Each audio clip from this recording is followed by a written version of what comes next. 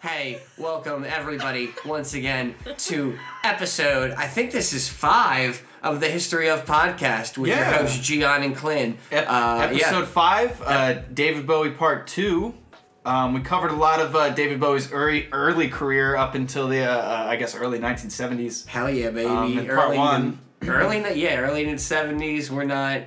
We touched a little bit on Ziggy Stardust and the Spiders from Mars, where they are, David's highest selling album. We wanted to give homage to, of course, Hunky Dory, the album that paved the way. Shout out Hunky Dory. Absolutely. Shout out to Hunky Dory, the album where he was featured on it as a woman and, was like, hey, it's cool to be gay. It's all right, So if you're gay, this one's for you guys. Shout out. Shout out. Stay golden. Stay golden. Don't listen to anybody else except David Bowie. Yep, absolutely. Let's just comment real quick. What a sweet guy.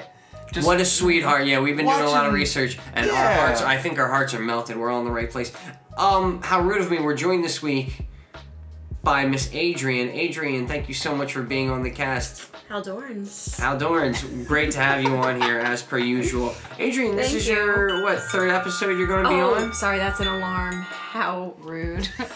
Thanks for turning it off. God damn. Awful time. Gotta restart. Alright, restarting. It's 3, 2, 8:30. 1. Nah, that's alright. Yeah, it's a beautiful Saturday evening, and I'm ready to do David Bowie Part 2. Are we ready to start, Clin, my friend? Yeah. This is Gian and Clin coming at you kinda live. Hell yeah. Let's jump right into David Bowie Part 2. Yeah, dude, let's get it. History of. Hope you guys enjoy. Woo! This is the History of Podcast. That means it looks like a dick. The history you always wanted to know, but never had the guts to ask. Did you know fidget spinners were a satanic object? No, I didn't. That was the original Celebrity Deathmatch. Yeah. And there was mosh pits, and I got kicked in the face. And first I was laughing at Rich because he got kicked in the face, and then I turn around and then I get kicked in the face. Oh, it's not so funny But when you get kicked. Yeah. We kept climbing up on the stage and then jumping into the crowd and crowd surfing. It was fucking wild. It's almost like a David Bowie concert. It's not like enough glitter there. There's not enough dudes with like bright red hair floating around because he had a lot more followers. A lot of dudes dressed in thin white Duke shirts, some fucking real weirdos. Throwing dust in your face. I would do thin white Duke. Actually, I don't know about the hair. If you got kicked in the face, you'd be fucking glittered with fucking glitter all over your body, dude. Because everybody's covered in glitter. There's fucking concerts at that, man. Anyways. This is part 2 of the history of David Bowie. Let's hop in. Let's get it, ma. Dive in. Mm-hmm. All right, so even though you didn't tell us, I assume you are recording right now. Yeah, we're live up in this bitch. Okay. Yeah, we live, Clinny Clamson. So let's hop right in. Welcome, guys. We're doing part 2 of David Bowie. So as we finished up, we were talking about Ziggy Stardust, concluding our last part 1. Right now, I think it's about like early 1970s Ziggy Stardust. Yeah, where are we right now? We're 73, 74. We're well after 72 of Hunky Dory. We're right after Ziggy Stardust and the Spiders from Mars. I think are we moving into do we want to touch on 73 Aladdin Sane? Did we touch on that? I believe we went over last episode. I didn't look anything up on that. Do you have any information? Yeah, absolutely. It was Ziggy Stardust Goes to America. Aladdin Sane is that picture, I think the most famous picture of David Bowie. It's with the lightning bolt across his face. I think we did go over this. It's described as Ziggy does America, Ziggy does America, baby, which is, How do you pronounce it? Aladdin Sane. Aladdin Sane. Oh, yeah. I remember what you explained the name means. Yeah, Age, go into it. Do you remember what Aladdin Sane means? Go for it, dude. It translates to literally a lad, like a man who's insane. Because, Aladdin absolutely. Oh, how creative. It what was a very good guy. Yeah, dude, he's very creative, dude. It was inspired because, it had hits like Driving Saturday. I don't listen to Genie. It's not my favorite, but hey, to each his own. It was inspired by his brother who had schizophrenia. Okay. Yeah. Aladdin Insane. Aladdin A boy Insane. insane. Aladdin, yeah. And, you know, again, it's Bowie's love of immersion into his characters. Is that also him saying that he thinks that Americans are insane because he goes to America and gets crazy? I think the craziness, I think LA, he curses LA. Absolutely. Yes. Yeah, he hates LA. He despises LA. And likes New York. And he liked New York, but, you know, I don't know. I don't think it was literally him saying Americans are insane. I think his insanity was caused, he dedicates to pure cocaine. Oh yeah. That comes up. That comes up a lot too. His insane cocaine binges. That man would love cocaine. Yeah. But you know, after Ziggy Stardust and Aladdin Sane were super theatrical personas that he created, that he loved to be, because that he couldn't be David Bowie on stage all the time. No, he was weird and embarrassed on stage. Yeah, like you were just saying, there's a quote of his, I'm not sure if I have it written down, but he says basically, like, David Bowie was just boring. Yes. Like, was just boring and just out of touch. And when he's Ziggy Stardust or Aladdin Sane or the Thin White Duke, he's not boring. You know, he can be anything he wants on stage. He's a performer at heart. But what? Sad. Yeah. I mean, that's just what he did, and it was his creative mind being exactly that, and he just wanted to stretch that out into the world and see what he could get back.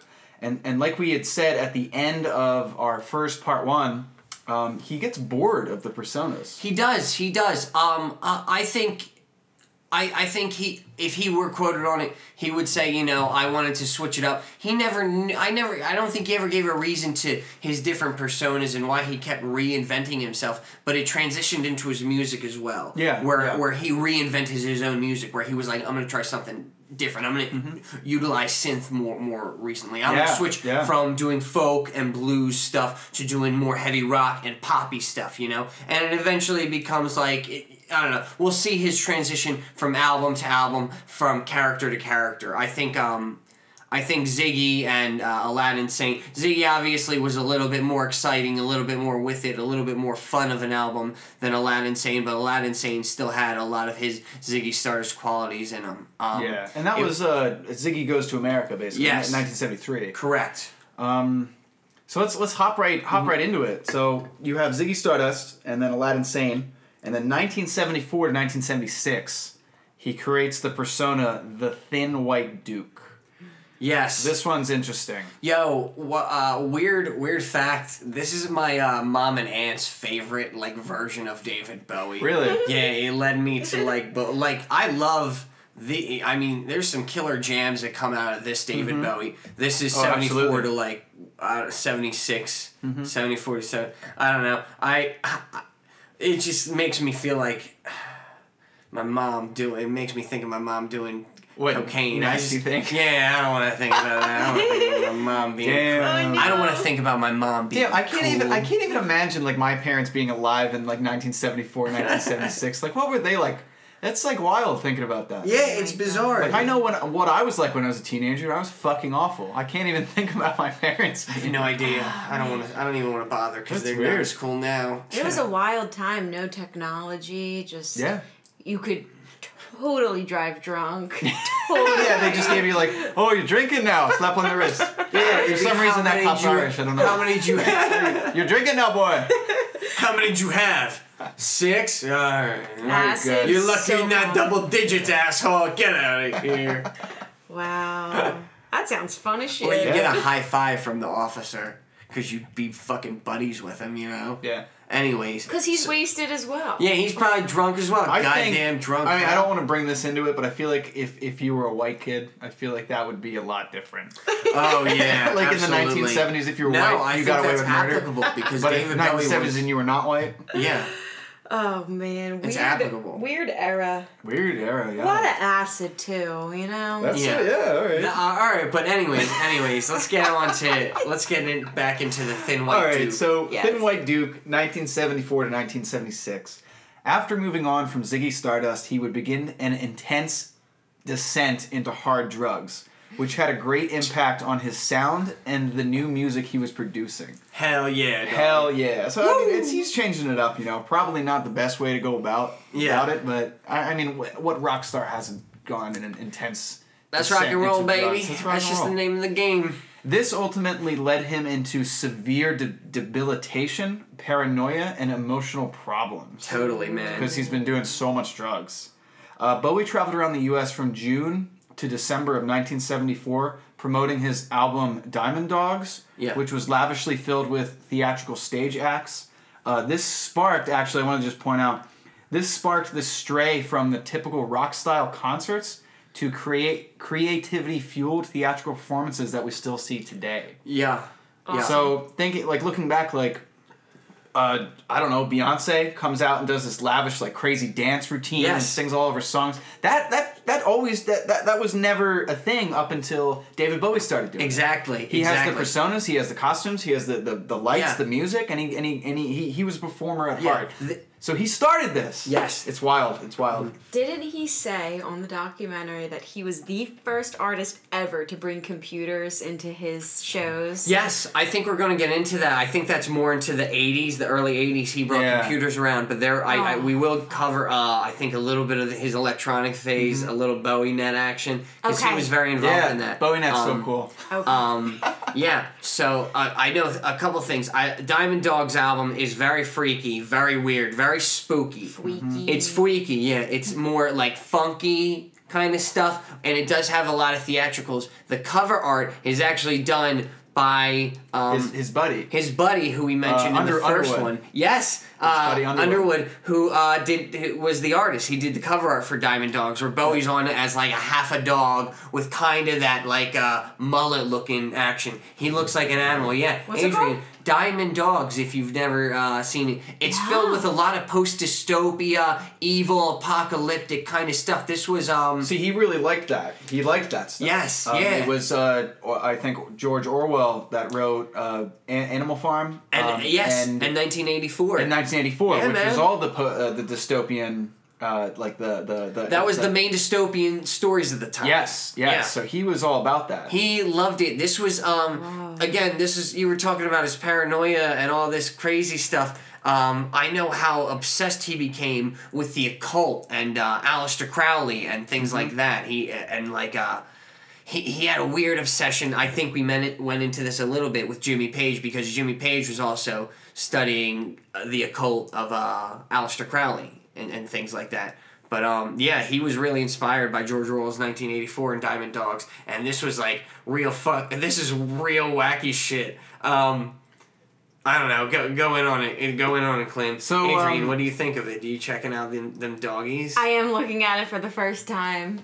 I guess it was one of those album covers from back in the day where that's the front cover. He just looks like a normal dude laying naked and on a couch, kind of sexy. But you don't see the peen. So you just see up to his ribs. But then the back cover is a dog's body. Oh, that's weird as and shit. it says the strangest living curiosities, and then there's two women in the back. What do they represent? They're monsters. They're also dog monsters. They're, I believe, demons from hell, here to F your shit up. That makes me think of the caption "strangest living curiosities" makes me think of the freak show. Yeah, in a circus. Mm-hmm. Yeah. So I wonder if that's kind of what he's going for. I'm going for so David Bowie's on the front cover of the freak show. That's probably what he thought about himself. Satan is coming. Yeah. Wow, weird. It's cool. He was always into that stuff. He was into UFOs early on. Hunky Dory. He has a song called "Oh You Pretty Things." And it's weird if you listen to the lyrics. It's a very catchy song, but it's "Oh you pretty things." Yeah. You're driving your mom and dad insane. Gotta give it up to the Mother Superior. And he's insinuating he's talking about aliens in the song the whole time. It's a very weird song. Cool. But it's really interesting. But I don't know, it's the same David Bowie, because it's got, I don't listen to Diamond Dogs, but everybody knows Rebel Rebel, right? I think that's a very popular one. Yeah, absolutely. Oh, yeah. Oh my god, yeah. Yeah. So, continuing on. Yeah. During the same time period, while he was on tour doing this, he basically started this whole rock experience. It wasn't a concert anymore. Now it was theater. It was a performance.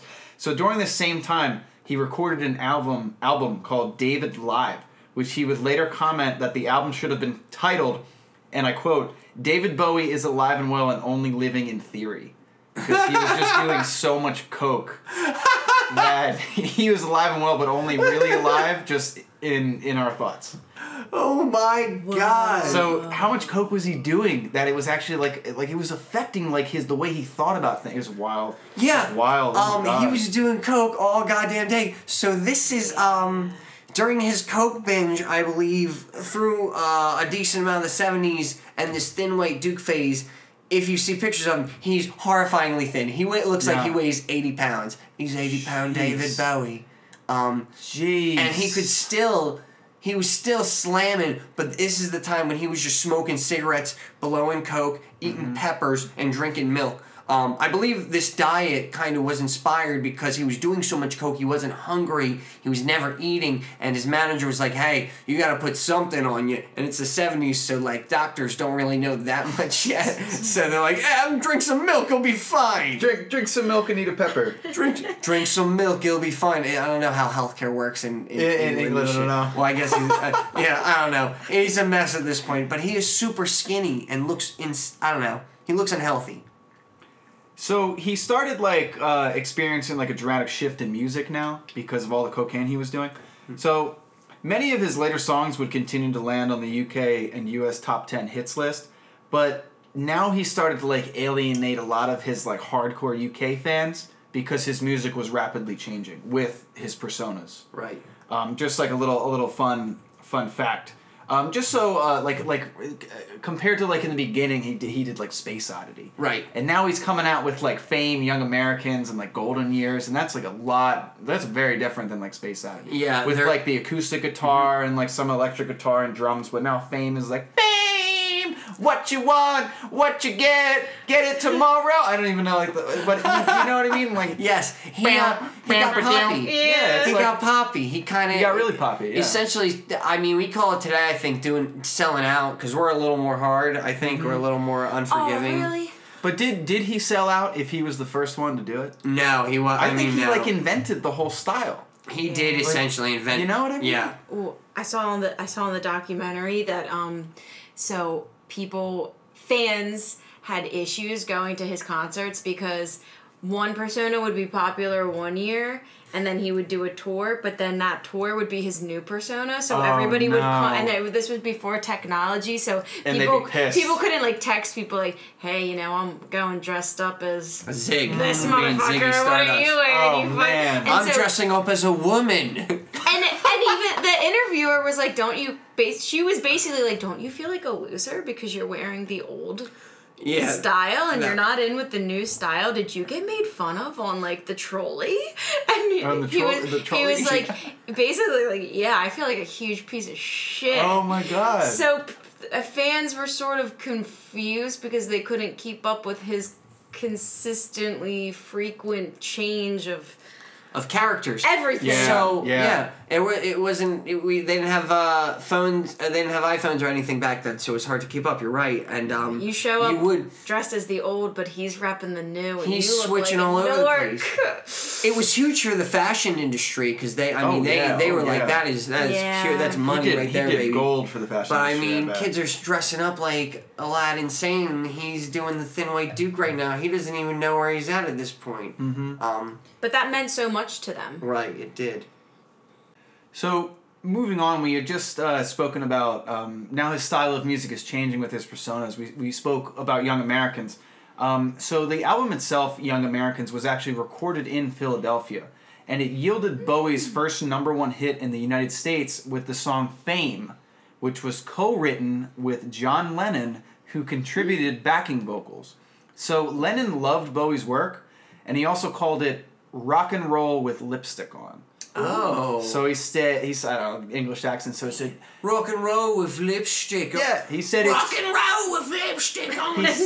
He said, I mate, it's great, but it's rock and roll with lipstick on. So I considered that like that was kind of a dick thing. That is a total fun fact about John Lennon, he was a total dick in real life. So real piece of work. But it turns out they were actually friends. So I got a fun fact here. It might pluck your heartstrings a little bit. What do they have, like 60 orgies together or something crazy? They just, maybe. Did they also fuck each other? Maybe. I believe. I don't know. So Bowie and John Lennon were good friends.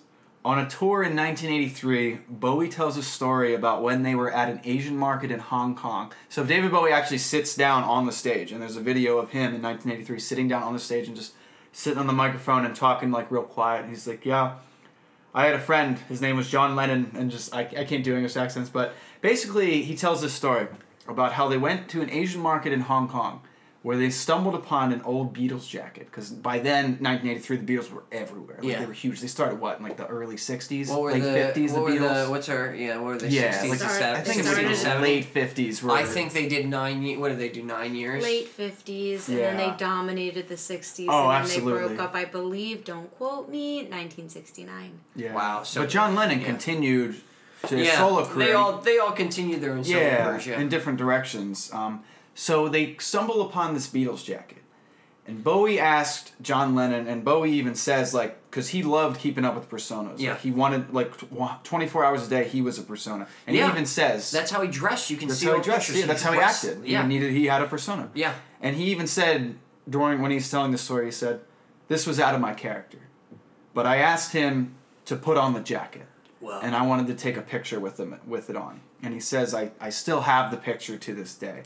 And it's really you can tell that he's an emotional guy. He's really heartfelt about this. He's a sensitive boy.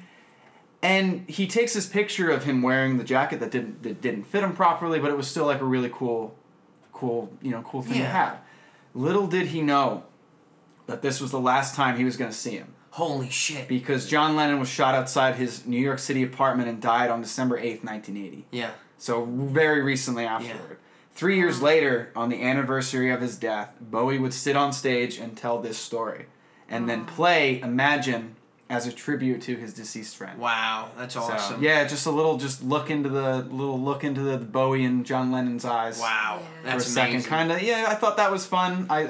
When I read it, it wasn't as emotional, but when I saw David Bowie actually talk about this at a concert in tribute to that date, 3 years after the same, literally the 3-year anniversary of John Lennon getting shot. That's sad, man. It is kind of sad. That is very sad. Another fun fact: after the release of this album in 1975 of Young Americans, after the release of this album in 1975, Bowie was one of the first white artists to be featured on the U.S. variety show Soul Train. Oh shit! Really? Yeah, one of the first. Damn. Where he performed Fame as well as Golden Years. Nice. Yeah, and he lip synced the entire thing. It was a studio version, and he just sat there and he just jammed out on the mic. That's awesome. He probably loved that shit. He probably was fucking throwing. Oh, he was having a great. But everywhere. He looked fucked up though. If you watch the video, it's I bet YouTube. he was probably blowing so much coke while he's fucking dancing up. He didn't look. He didn't look shoved right. in his microphone. He was just fucking pushing and punching it in his face all day.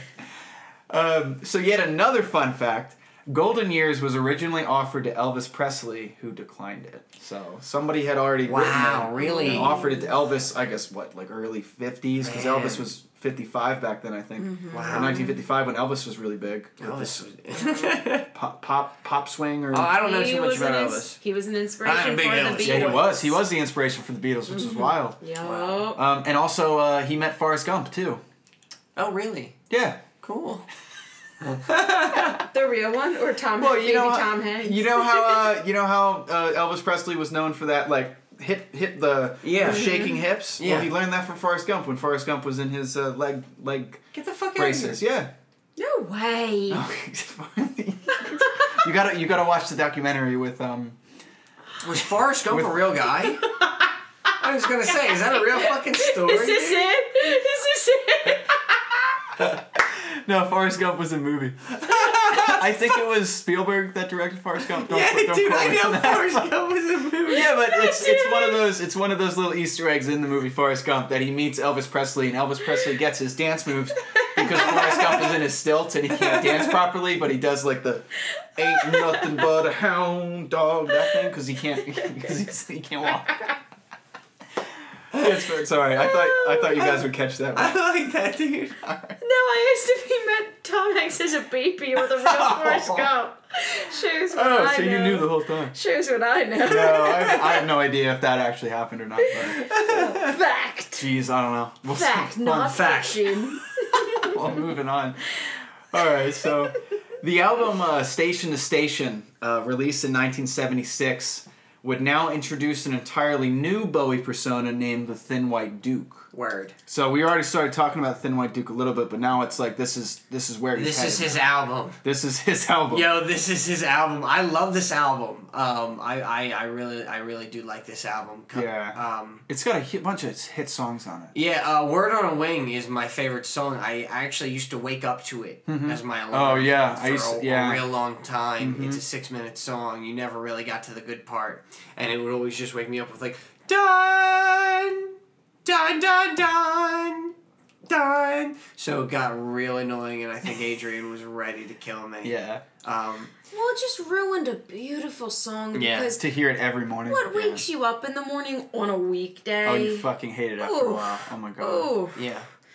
Yes. Because I bet if you listen to it right now, you'd probably be like, "Oh, I gotta go to work." It puts a little depression into my systems naturally. Absolutely. Not David, just work. Oh god, killer album. But anyways, I'm sorry, man. Continue. So the Thin White Duke persona was visually based on the character Thomas Jerome Newton, whom he played in the movie The Man Who Fell to Earth that same year. So he was a singer, a mime. And also an actor at the same time, so he's also doing movies too. The Man Who Fell to Earth, 1976. This is what he based his persona visually off of. So The Man Who Fell to Earth was about an extraterrestrial. Totally up his alley. Yeah, totally up his alley. Totally something he would relate to. Absolutely. So that's where he kind of got that. Got that thing from. Fun weird fact about the miming thing. He learned to mime from Lindsay Kemp, right? But weird thing that we learned today. Lindsay Kemp would always mime while on acid. He would always be miming, but tripping balls. Which the woman on TV said I find it very difficult to mime, let alone on acid. And it's like, nah. I don't see that. It's probably so much easier. Man. Yeah. It's so much easier. Yeah, that's all I got, though. That was my... That's so interesting. Isn't that weird? Okay, all right. How wild is that? Wow. Yeah. But anyways, I'm sorry. The Man Who Fell to Earth, right? Mm-hmm. So remember earlier when we said after Ziggy Stardust, Bowie was beginning a descent in a lifestyle of hardcore drugs? Yeah, remember I know when we said that? Yeah. Well, this is now becoming apparent to the public. Because he's been kind of closeted cocaine, closeted drug addict. Yeah, now he's taking interviews. Railing coke constantly. The interview we saw him in earlier, he was totally incoherent. Mm-hmm. He was a mess. He was real messed up. But I don't know. Continue. I'm sorry, man. Yeah. So he does an interview with a guy by the name of Russell Hardy of London Weekend Television Talk Show. Mm-hmm. Interviewed David Bowie in 1975. So shortly before the interview was to commence, the Spanish dictator Francisco Franco died. So Bowie was asked to reschedule the interview so the Spanish government could use the same means to air a live newsfeed of the event, which was over satellite link. Yeah. So it could go all over Europe, all over the world. They could only have one show going at this time. Bowie's interview, or hey, one of our leaders has died. Right? Absolutely. And it was probably a very large network that he was going to do this interview. Absolutely. So they wanted to take all the network time. Yeah. Because that's a big deal, it's a big especially story. in Europe. It's important. Yeah, absolutely. Yeah. So Bowie refused to reschedule the interview, and was said he probably should have rescheduled it because in the interview he was said to be incoherent and seemingly disconnected. Yeah. Absolutely. I saw him real fucked up in the one interview. It's probably the guy the same asked him interview. A question, and he was like, I don't know if it was, but I think I told you about it earlier, where he's like, I don't understand how the two things correlate. Mm-hmm. And it was a simple question like, you say you're a better performer and you're coming back to perform here, what's the deal with that? And he's like, I don't understand. How did the two correlate? And that's the whole spiel, but he's not with it. Yeah, and he keeps kind of looking away and losing focus in the very simple questions he's asking. And after seeing him on in his later life of even being like an old man, and doing interviews, and he was in the movie Zoolander. I don't know if you remember that. Great cameo. He's he's sharp. Yeah, he's mentally sharp. Now when he got, if he got off cocaine. Well, yeah, I think he did get off cocaine because eventually he got in trouble, but. Fun fact about Station to Station, the album, it's beautiful album, was recorded in 10 days.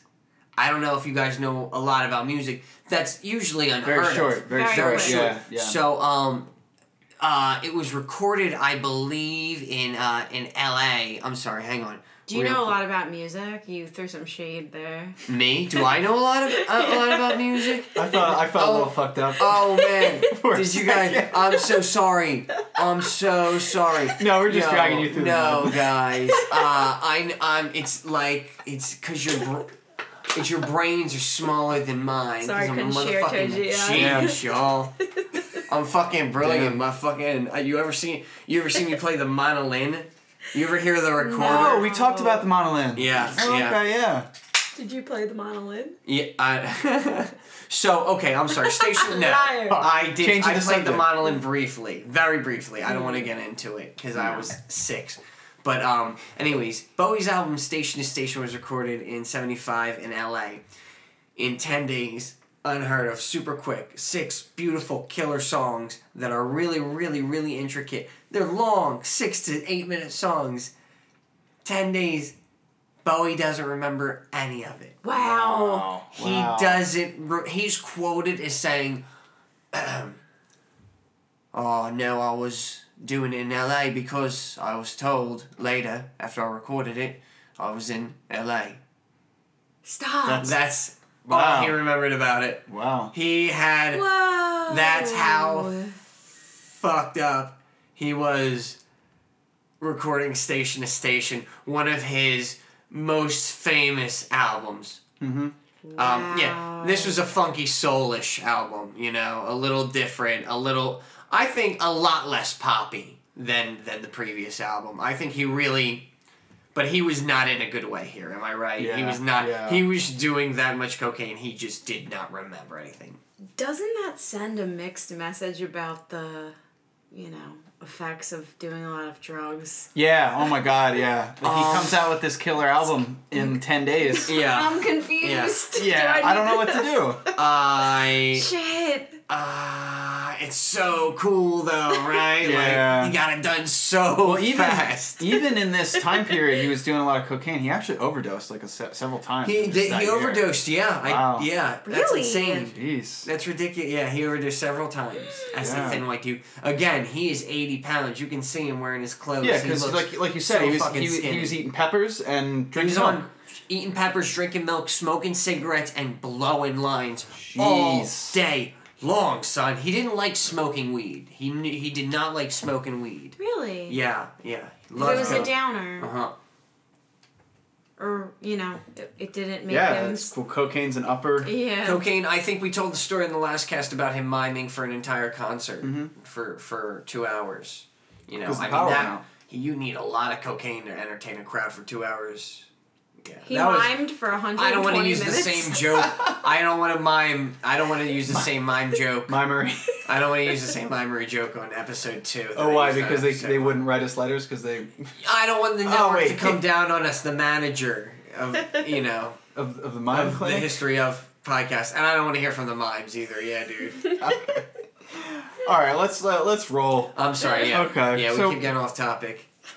Following the release of the album Station to Station, like we just talked about, Bowie left on a 3.5-month music tour of Europe and North America to promote the album. The Isolar, I don't even know if I'm pronouncing that right, Isolar 1976 tour, which featured a starkly lit set, was a success for Bowie and his backing band. But while visiting Stockholm, now we're getting into some juicy, hot gossip. Oh yeah, this is whack. Great. Yeah, this is whack. This is some whack ass shit we about to get into. While visiting Stockholm, Bowie found himself at the center of a politically charged controversy after saying Britain could benefit from a fascist leader, and was detained by customs on the Russian and Polish border for possessing Nazi paraphernalia. Yeah. 20 years after the end of World War II. Yeah, again, look, that's not cool. We do not agree with that. That is fucked up. If there's one thing a good American boy, hate, it's a motherfucking Nazi. Yep. And, What was the paraphernalia? I don't know. Probably swastikas some in all sorts of weird shapes. Book, or probably the book Mein Kampf by Hitler or some bullshit. Again, not to rush to his defense because he is a wonderful musician. he was doing a lot of coke. He was doing a lot of drugs here. He was doing a lot Which raises the question, how much coke do you have to do to say that your country should be run by Nazis and fascists? I agree. Wow. How much... But it's funny that he said that it would benefit. Yeah. Like, they would be better off. That's wild. That's wild. It's a very controversial thing to say. Yeah. His cocaine usage was really rapid at this point. I mean, his cocaine usage has been literally chronic since, like, I don't know, the late 60s. Yeah. It's been over a decade. Well, he started using it, like, you know, like, you play golf every now and then. You know, you use coke every now and then. But, like, I can't imagine playing golf every day. Which like, it started as doing it all day, every day. Yeah, and then that's when it became more of an addiction. It's not just, like, at nighttime where he's like, oh, I need a little upper. Right before bed, I could take myself a little upper, turn myself into a duke and wash up my mummy's knackers and then blow a line. Mm-hmm. You know, he's literally waking up in the morning, having a coffee, eating a pepper, having a big tall glass of fucking cow milk. Cocaine-infused milk. Cocaine-infused milk. And then he has a dinner plate just filled with a comical amount of cocaine. Oi, mate, this is what I'm eating tonight. And he just smashes his face into it. He's 80 pounds, 15 pounds of his fucking body into his fucking mountain of cocaine. Dude, and then he got up and said, Nazis should rule. I should rule England. Yeah, he got up and was like, you know, no.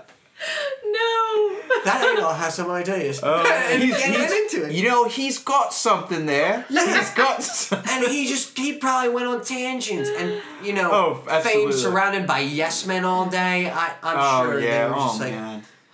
goddamn right, Bowie, pass that plate of cocaine over here. Can you imagine, though, living that amount of time and just not remembering? Just a blackout that lasts days 10 and days where you're just days. railing. I don't think he slept, you know, where he was just railing lines all day. Yeah.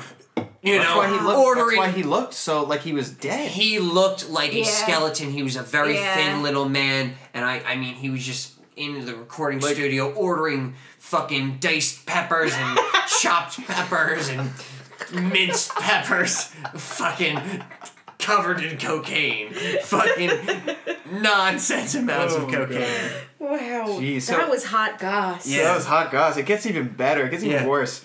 So in May of that same year, like we just talked about, after Bowie was detained for Nazi paraphernalia and speaking against the crown, which that's probably an even bigger deal than what we're making it out to be, speaking against the crown about a fascist government for London. He was supposedly caught on camera doing a Nazi salute to a crowd of fans driving in a convertible. The photograph was published in NME magazine, New Musical Bowie. Express. It was like a journal back in the 70s, and now it's an online journal. Where Bowie said the photographer simply just caught him in a mid-wave, which I kind of believe. But if he's so fucked up, he's in a different mindset. He might have been doing that. But, you know, again, like paparazzi does that shit to people though all the time. They try to make them, because they sell papers. They make them, that's how you say, that's how they sell papers. So, breaking David Bowie's a Nazi. You know, but I mean, straight up, like, he I don't know, man. Look, he was doing an insane amount of cocaine. He had so many overdoses. He overdosed several times. Yeah. Several. So the photographer catches a midwave. This would later become known as the Victoria Station incident, and he would later blame his pro-fascist comments and his behavior on just heavy cocaine use. And he would also blame a lot of the comments and everything on the persona, the thin white duke, who he wholeheartedly adopted into his social life. How fucking wild is that? He wasn't David Bowie. I know. He was the thin white duke. That's one of the crazier parts about it. That Bowie literally became these characters. Yes. And was just he just immersed himself in the Thin White Duke, and he was like, oh, well, we'd benefit from fucking Hitler being on... It's like, what are you talking about, dude? You can't even deal with your own manager, and you're talking about... Overthrowing the government. It's crazy. It's it like was a lot of cocaine. It was cocaine for breakfast, lunch, and dinner. Who played the Joker in The Dark Knight? Christian Bale? Heath Ledger.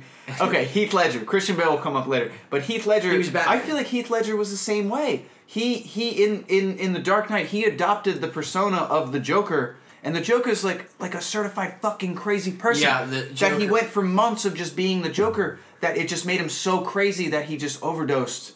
This is my theory of it. Right. But that's a whole different story, but it's wild. I 100% agree. The Thin White Duke was the worst thing that had ever happened to Bowie, except for the album Station to Station was pretty flippin' ill. Mm-hmm. The London Victoria Station was one of the worst things.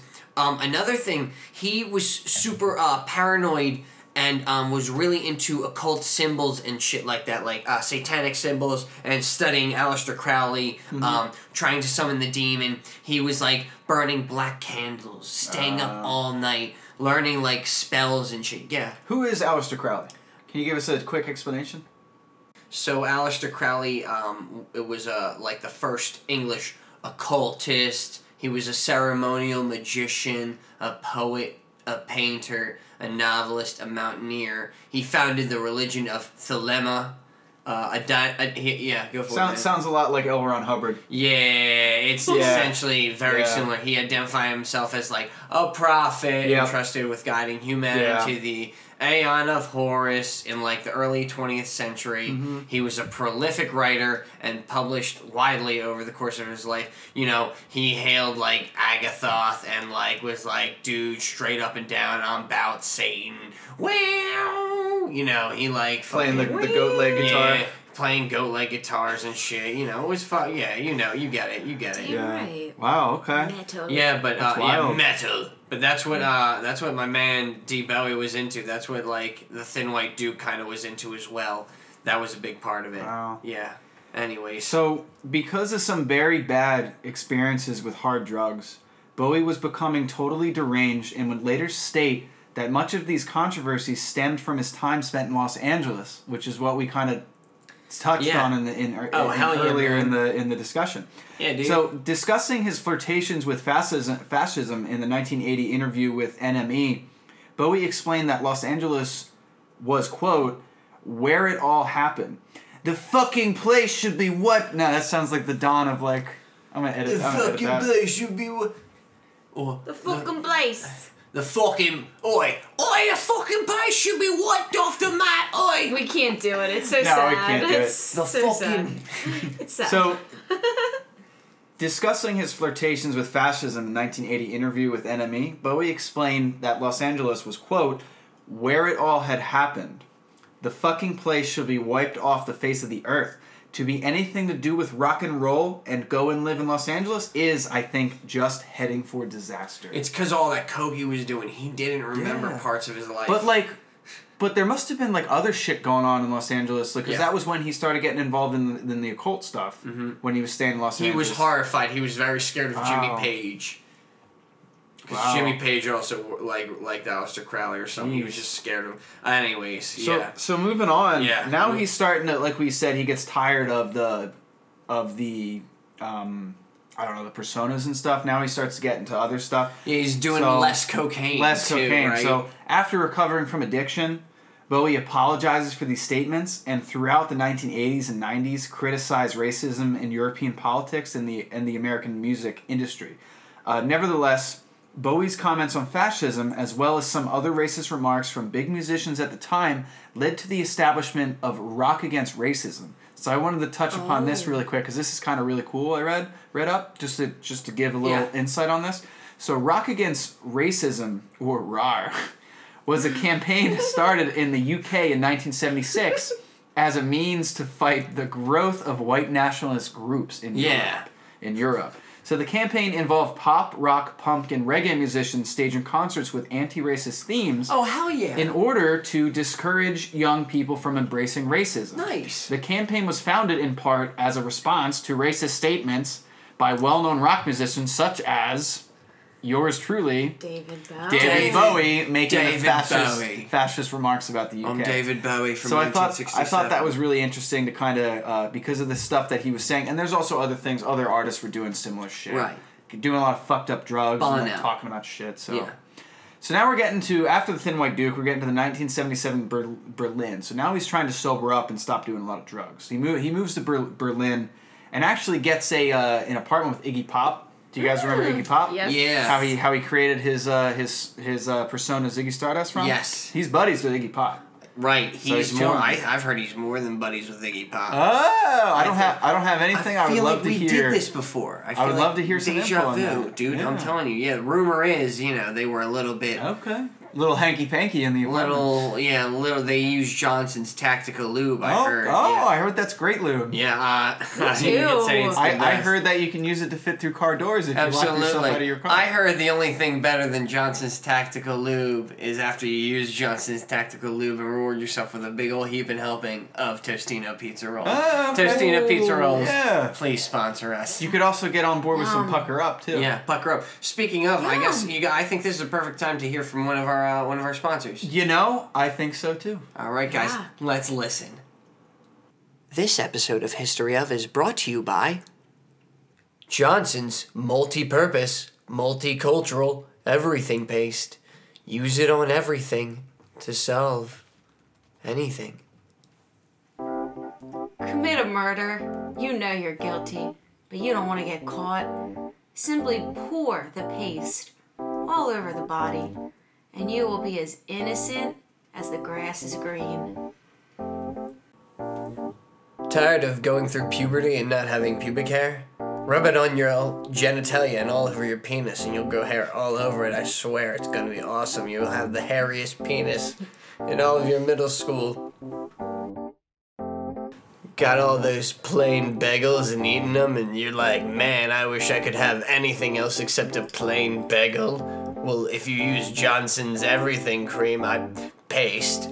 If you use Johnson's Everything Paste on your bagel, transform it into an everything bagel, and you'll have everything bagels instead of plain bagels, and you can have a nice mix of the two. Some side effects may include upset stomach, anal leakage, and anal blockage. Blindness, ass-to-mouth syndrome, full body gangrene. Hair loss, hair growth, penis loss, blood in stool, chronic vomiting, and extreme animal hatred. Butt juice, vagina dentata, 24-hour fart. Excessive foreskin, no foreskin, excessive shouting, nipple extraction, nipple leakage, nipple enlargement of the areola. Eternal damnation. Cease of existence. Awareness of insignificance in the universe. Johnson's multi-purpose, multicultural, everything paste is gluten-free and now in kosher. Get yours today!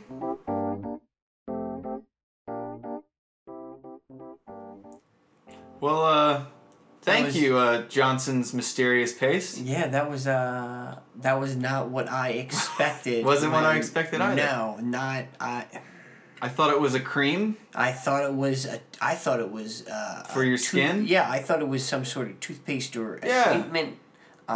Anyways, I'm sure Bowie would have appreciated it. Oh, absolutely. Yeah. Back to the exit of the Thin White Duke chapter of Bowie's life. A dark time. A dark time. Closing the book on the Thin White Duke. He's doing less cocaine. So now he's recovering from addiction. I think we left off that he moves in with Iggy Pop in Berlin. Yes, and they did have, at one point, some sort of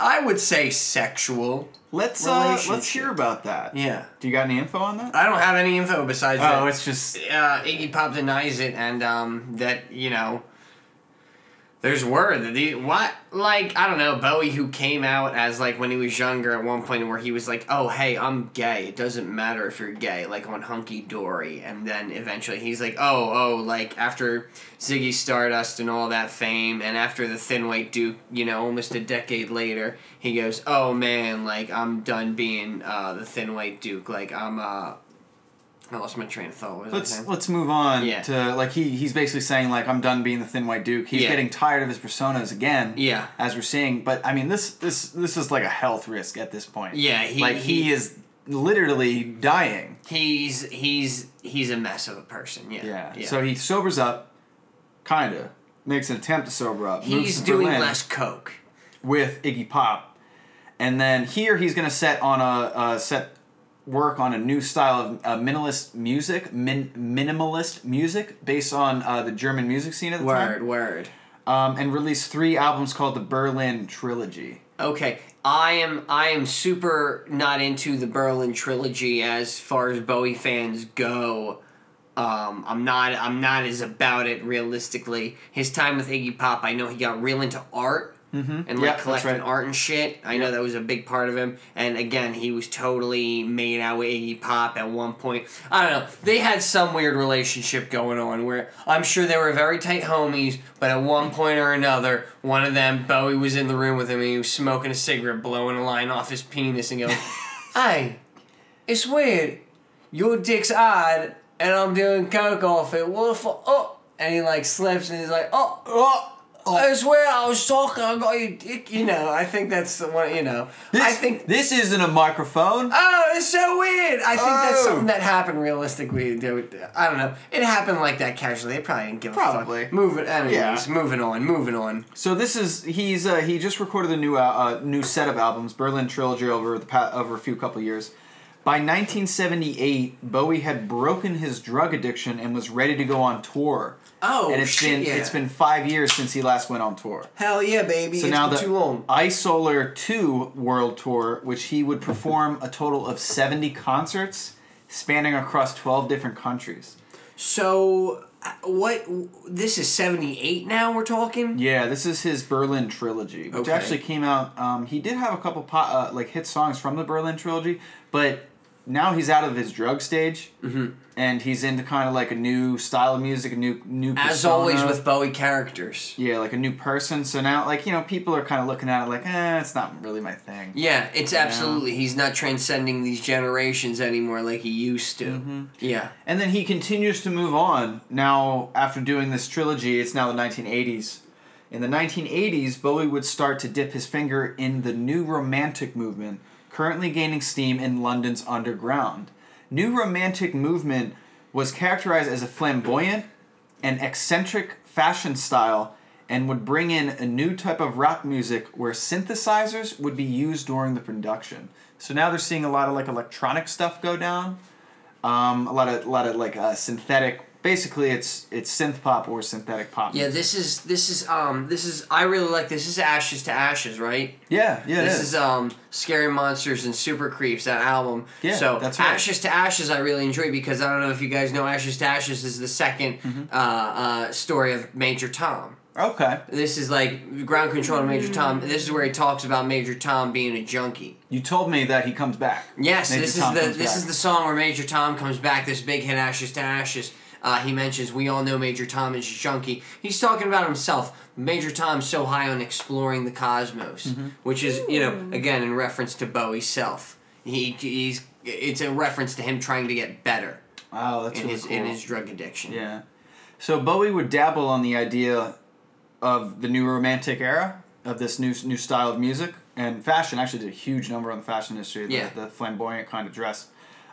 This idea he would run with, and he would release some albums based on this new style of music, which is wild because from 1980 to 1988, he comes out with some huge hits. Yo, I mean, dude, Clin, you got to start off with the 81 hit, right? Straight up, like. Yeah, I actually have a whole. This is you and I just did this. 1981, Queen. Yeah. Yeah. So in 1981, Bowie paired with Queen for a one-off single release, Under Pressure.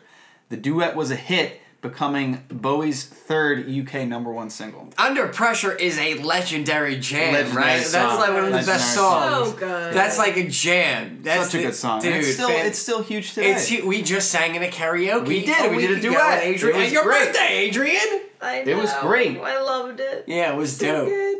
So, in my mind, I came up with a rendition about how it was made. Hit me. So I want to know how Under ready? Pressure was made. Yeah, dog. So David Bowie and Freddie Mercury sit down. The story goes that David Bowie and Freddie Mercury met to pound out a hot and spicy duet in which the listener can feel the euphoria of intense thrusts of rhythm relative to that of a well-lubricated piston. A piston paired with tantalizing lyrics that penetrate the inner eardrum to the point of pure ecstasy. What the fuck? Their intent was to keep you coming and coming to their shows, and for you to orally belt out your pleasure of their performance for weeks to come. Oh my God! Holy shit! Beautiful. Yo. Thus, Under Pressure was made. Damn, that's some heavy pressure, dog. Oh, did they write that? Damn. That is my rendition of how that song came. Clin. Good God, that's killer. Poetic. That's beautiful, sir. I love it. Sexually charged. Poetic, It was but 100% sexually charged. Do you think Bowie Factual. and Mercury kissed? Kiss butts. I Kiss. think they kissed butts. I think they suffered a little bit from ass-to-mouth syndrome. Hell yeah, dude. They probably acquired some paste. Some tactical paste. Probably got some tactical lube and then applying some paste. Ooh, can you imagine the combination of the two? Yeah. Oh my God. Can I Side effects imagine must the be scene? Have you ever seen the movie Limitless with Bradley Cooper? But the side effects I've are seen it literally now. limitless. I've seen it now. So what are his other? So what else does Bowie do after this? David Bowie after this. So during this time period, this was super important because now this is the 80s. This is like big.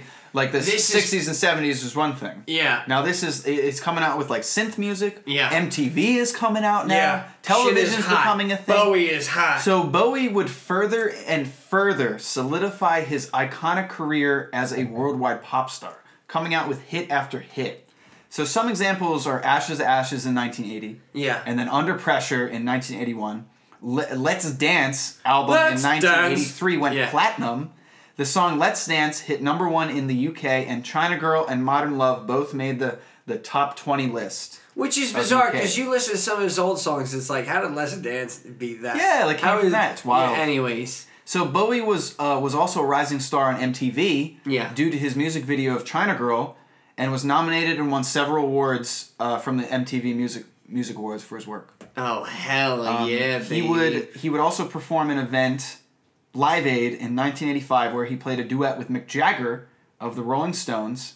He played with Mick on and off the stage. Yeah, I know he played with Mick on and off the stage, homie. You talking about that? Yo, dude, him and Mick really had a strange relationship. There are even rumors, I believe, to him banging Mick Jagger and Mick Jagger's wife. Jeez. As well as Mick Jagger banging Bowie and Bowie's wife. It's like a weird, crazy nonsense of fuckingings. Yeah. Who did you tell me? Oh, Bowie. He was having sex with. He knows what I'm talking about before I even asked the question. So, I mean, I have a list of women who David Bowie has dated / totally slippity-slappeted all over his... Some hanky-panky? Of hunky-dory? But who was wasn't Mick Jagger... Isn't there a rumor that the Mick Jagger fuck was the reason why he was late? Let me go through his let me go through... All right, what I told you is he slept with somebody famous mother. He slept with the famous person's mother. Adrian, I'm going to give you 2 guesses. Clin, I'm going to give you 2 guesses. A famous person's mother. Do I get clues? Yeah, alright, so I'm gonna, he slept with Melissa Hurley, Iman, Tina Turner, Bianca Jagger, Susan Sarandon, Elizabeth Taylor, Candy Clark, Ava Cherry. Wow. You made this list? That's great. No. Romy Hang, Sable Star, BB Blue, Amanda Lear. I mean, he slept with so many people. He's been with so many men and women. He slept with a famous person's mother. I want you guys to take guesses. What rock star's mother did he sleep with? For some reason, Green Day came to mind immediately. All right, hit me. Billy Joe? You're saying Billy Joe? Somebody's Green Day. The Green Day. You saying somebody in Green Day's mom? I don't know why, but yeah. Billy Joe's mom? Mick Jagger's mom. You get one more guess? I don't know, Korn? Korn's mom? They're not till 90s, bro. They're not till 90s. I don't know. Derek Jeter? It's hard to be Adrian, I'm giving you one guess. It's hard to be on the He spot. slept with Cherry Vanelli. Rumors are Iggy Pop, Mick Jagger, Lou Reed, Marianne Faithfull, Mick Ronson, his guitarist. One of the most famous people. He really propelled Bowie to fame. But what about the mom?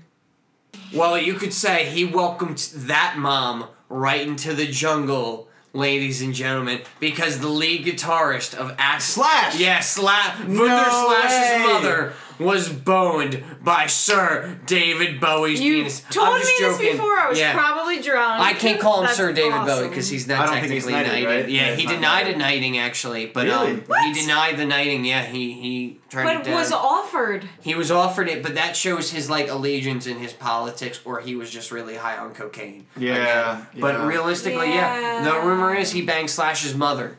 Damn. The Yeah, night of she was his into it. wedding. No, the night of his wedding, he was late. His wife was late for the wedding because she was having a threesome with David Bowie and somebody else, and he left early. Oh, she was in on it too. Yep. Hell yeah, All baby. right, that's fair. So, That's fair as fuck. Wow. Bowie's big on MTV. I know how crazy is that, right? Yeah, that that's blows your crazy. mind, right? Yeah, So yeah. he's big. He's got a lot of. He's got his dance style, all that. He's been working with Tina Turner, who he banged. Iggy Pop again, who he's banged.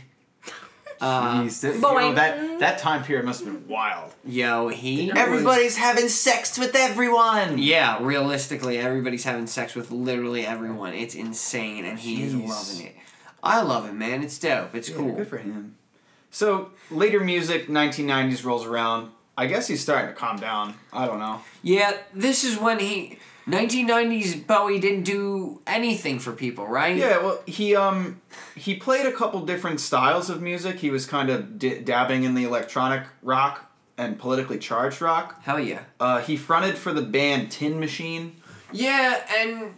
But it never made it super far. People saw that David Bowie was on it, but they didn't like the idea that it was so politically motivated and redundant in a sound to gain so much popularity. So it didn't really go very far. Also, nobody wants to see David Bowie, the man who was all these other characters, meld into a band and just be another front man. Nobody wants to see... They want to see David Bowie. They don't come to see the Tin Machine. The Tin... I'm not denying their first album wasn't a good album or anything, but I'm just saying, Dude, they came for the performance of David Bowie himself. They want David Bowie. You're exactly right. Bowie. Yes, Yeah. they wanted Bowie. They came for Bowie and they wanted Bowie, not Tin Machine. They wanted Bowie songs. So that didn't never made it very far. He messed around with a lot of electronic style music. And fun fact, Bowie received a star on the Hollywood Walk of Fame February 12th, 1997. Really? Yeah, so he's on. I actually he's didn't on the Walk know of that, Fame. man. Pretty cool, right? Holy crap, that's awesome. Yeah. He also did during this same time. He also did a couple soundtracks for movies, including a song for Rugrats Lost in Paris. I loved that movie. Rugrats in Paris, but it did not survive the final cut in 1998. Get out of here. It was probably too deep. It was probably too heavy. That's what Bowie was about. Bowie was always a writer above anything else. He didn't like singing. He was a writer. He liked writing songs. He probably wrote the most eloquent song about being lost in Paris. He likes it. Yeah, absolutely. Absolutely. Literally, it's a monkey and Chucky Finster. That's a little too much for about Chucky Finster's life. So let's talk about real quick in 1998 in September. Bowie launched an internet service provider called BowieNet, which developed in conjunction with Robert Goodale and Ron Roy. I guess these are just people that developed it with him. Subscribers to the dial-up service were offered exclusive content as well as a BowieNet email address and internet access. And then the service closed in 2006. Really? So it was actually on for like a long time. That's really cool. 8 years? I guess enough people were not using BowieNet. BowieNet. BowieNet. Bowie was an innovator. This is eventually when he became business David Bowie. Business-oriented David Bowie. Correct? Business Bowie? Business Bowie, yeah. This is when he was a little like... he had really started to get a hold of things. He's getting a little older. He's getting up in age, and he's really had a feel in his career. And he's had so many fights with the managers, and he's tired of shit. I don't know. Anyways, let's move on to the big screen. Let's get on. So he's not only throughout his entire career. Yeah. He was not only a musician or pop star, but he was also acting, and you saw that even when he was growing up. Yes. So he does have a lot of credits. We're not going to get into a ton of stuff. But his acting career, not only was David Bowie a great singer and musical genius, he was, at his core, a performer and actor. Yes, he loved it. And in his later years, I believe, he was mostly just cameos, really, in these last few years. But he had big roles. Actually, one of my favorite ones, which I actually watched with you guys many, many, many years ago, he played a character called Jareth. Yes. The King of Goblins in the Jim Henson film Labyrinth, which is a wickety whack movie. It's a weird-ass movie. Yo, it's a weird-ass movie. I remember watching this actually in Adrian's basement with you, Clin. Weird as shit, right? That's very funny, yeah. Really weird. It's a goofy movie. It's a Jim Henson movie, and it's, I don't know. Think of Ziggy Stardust in a skin-tight tan leotard. Yeah, this is after his electric period and his weird shit with major junk showing. I don't know. That's killer. I love another crazy thing was that this is one of my favorite movies, The Prestige, directed by Christopher Nolan. The Prestige, it's about two magicians that are competing with it's Hugh Jackman. Yeah. And Heath Ledger. I love Hugh Jackman. Hugh Jackman and I said Christian Bale. Christian Bale, and they're competing magicians. Yeah. And I had no idea that the part of Nikolai Tesla was actually played by David Bowie. Get out of here. And you could tell because he's kind of a super weird guy with a weird accent. We've already mentioned his cameos in what's him called? Zoolander. When that was a really exciting. I remember seeing that for the first time and being like, "Oh shit, this motherfucking." I didn't realistically understand who David Bowie was at the time. He did. All right, so let's go through some of his films. I'm gonna go through. When did Zoolander come out? 2003. Long time ago. I know that. Just out of curiosity. 2001. Wow, even I thought 2001. Man. Yeah. My second guess was 2005. He Just a Gigolo in 78. Yellowbeard, Merry Christmas, Mr. Lawrence, just to go through. Labyrinth in 86. The Last Temptation of Christ. He did some weird... Twin Peaks Fire Walk With Me. Get out of here. Oh my god, that's so exciting. I love Twin Peaks. Zoolander, Arthur and the Invisibles, The Prestige, and Band Slam. I don't know, he did a lot of random stuff. Weird, yeah. But this leads up to one of his later albums, which is realistically, what is it, Black Star? His last album. So it was wild. He passed away in 2016, and he was working on multiple things. Yeah. Multiple creative The next day, I know he was working on that album. Yeah, up until his death. So after a lifetime of creativity and performing and musicianship, he released his final album called Black Star, and I've listened to Black Star quite a bit. I've listened to Black Star as well. It's a very depressing album. It's wild. Just the amount of emotion trapped in that album is just absurd. He's sending a message the whole album. Yeah. He is sending a message the entire time because he knew for 18 months that he had liver cancer and he was going to die. It's literally, I'm going to die. But he didn't tell anybody. Yeah. So he kept this inside of him. and relinquish this super emotional album as like a sayonara to the world. It's the same. Awful. It's the same thing as Leonard Cohen, who was the original writer of the song Hallelujah, where right before he passed away, he released this album, this super emotional, dark album, Some Like It Darker, basically saying sayonara to the world. And then a couple days later, he died. Awful. So David Bowie essentially did the same exact thing. It's just the amount of creativity in just his work and the path that he followed and the substance that he believed in. It was just, he came out with Black Star, and he just wanted to make it super artistic, super emotional. He made it old Bowie. He made it just Bowie. Like the original Bowie. Yeah, he went through a character. Deep. In my opinion, that character was the blind prophet. If you look at this, he's seen on his deathbed. He looks awful. He looks like he is dying. He's got a cloth over his face, and there's buttons over his eyes. I remember this. I mean, it's interpreted as like people have looked at him as like an alien, the blind prophet, the person, Ziggy, you know, and there was possibly a point where he thought he was above human. Yeah, I think at one point he was doing enough cocaine where he thought at that point, but it was to relinquish, like it was to say, I don't know what's next. I don't know what's coming. I don't know what I'm doing. I don't know what's going on. You've looked at me like this, but I'm blind. I can't see. Wow. Just like that. Just the amount of like creativity and symbolism, not only in his music, which is very evident, but as soon as music television became relevant, he's fucking breaking barriers left and right. And I think I might have mentioned this in the part 1, but the fact that in the music video of Black Star that he comes across the main character of Major video, Tom. Yeah, he comes across Major Tom. It's the final story of Major Tom. And he's dead. In the spacesuit, right? Yep. So I wonder if... Yeah, he's a skeleton in the spacesuit. I wonder if that was his way of saying that he beat addiction. I think it was... That Major Tom was dead. That's really good. And that he beat his addiction. Major Tom... it looks as though Major Tom had been dead for a long time, and that he's ending a story. He's ending the trilogy.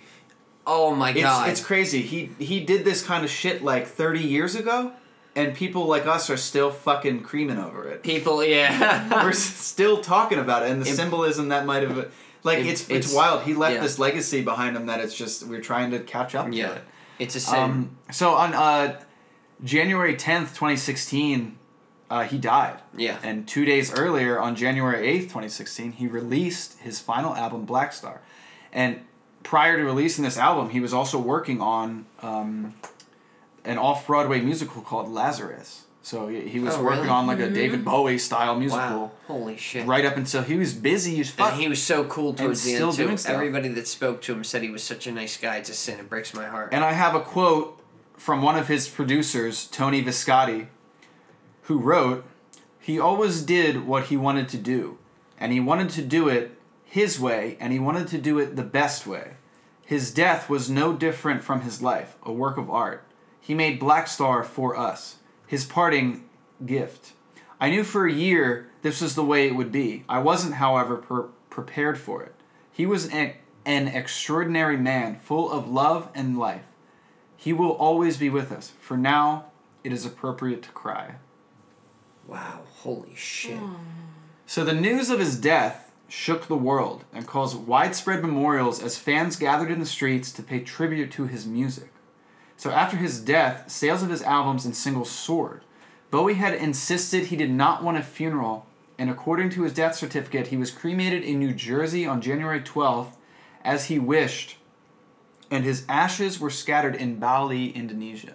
Wow. So I remember on all over social media and just all over the internet after David Bowie passed away, like the amount, I mean, I'm not going to say it was like riots, but it was like riots of just people in the fucking streets all over the world playing his music, like people playing guitar, singing Life on Mars, like singing Rebel Rebel, like, oh my God. He was just the greatest. the amount of impact this man had just on people's lives was just tremendous. Enormous and far-reaching. He was and the greatest. Echoing through time. Rest in Palace is king. David Bowie was the greatest, if I may say, in a campaign. I would have Peter Freuchen and David Bowie, my warrior and my bard. Yeah. David Bowie is the bard to save the world. David Bowie's on the team to save the world. When he's not on cocaine. Talking about his Nazi Even when he was on cocaine, he wrote some great jams that I'm sure would have motivated everybody. Absolutely. Not saying I'm aligning myself or anything, but straight up. Rest in peace, David Bowie. Rest in palaces. He was a beautiful soul. I'm so sad. Beautiful. Yeah. Watching some of the interviews that he had, he was just such a nice guy. He just seemed like so chill. He was a good person, and it's crazy to hear him say like, "Oh, I didn't like to sing. I didn't like to do that. It's just nobody else would sing my songs." Mm-hmm. It's nice to hear him say things like, "I was just trying to write. I was just trying to be David Bowie." He was just trying to make music. Yeah. His passion. And act and be a performer. This has been a fantastic episode, I think. Yeah, I hope listeners, if y'all are out there, they are. I hope you guys liked it. Yeah. Any comments? You got something to plug? Yeah, I got anything to plug. Team to save the universe. If I were to build the ultimate fantasy team of people to save the universe, I'm going to start it. It's a little competition. If people want to email me in, ideas, nobody's going to really hear this. I'm probably not going to give them any emails. But definitely build a team. You need a warrior, a wizard, a leader, of course. You need a bard, a thief. You need a team of warriors. And definitely I'm picking from my team Peter Freuchen and David Bowie. I want David Bowie as my bard. Mm-hmm. And hang on, I gotta write this down. And Peter Freuchen as my warrior. But besides that, guys, I got nothing. Yeah. I got nothing to plug. I got Hot Goss. Check me and Adrian out on Hot Goss. Clin Clamson, my friend. You did such great reresearch on this. Dude, you got anything to plug, my friend? I don't got anything to plug. I hope you guys enjoyed it. Next week next cast, we're gonna be going over some wacky stuff. Yo, next week's gonna be something very different. I'm very excited. Yeah, we're gonna work on something real cool. Thank you, Adrian, for stopping by. Adrian, first two-parter. Thanks for being on. Thanks for being on. It was really cool. I learned a lot, and you got drunk the whole time. Did you have fun? I did have a lot of fucking fun. I want to know more. You know what I mean? Like, you guys have inspired me to further look into someone that I've known my whole life, but never really have knew a lot about, right? Yeah. Love for. Yeah. Maybe that was really cool. Thanks, guys. Of course, that's what we're here for, lady. Got anything to plug? No. All right. Well, catch us next time. Catch us next week. Yeah, we're gonna discuss more. What do we call it? Bullshit. Yeah, some bullshit, man. Hell yeah. All right. Thanks for joining.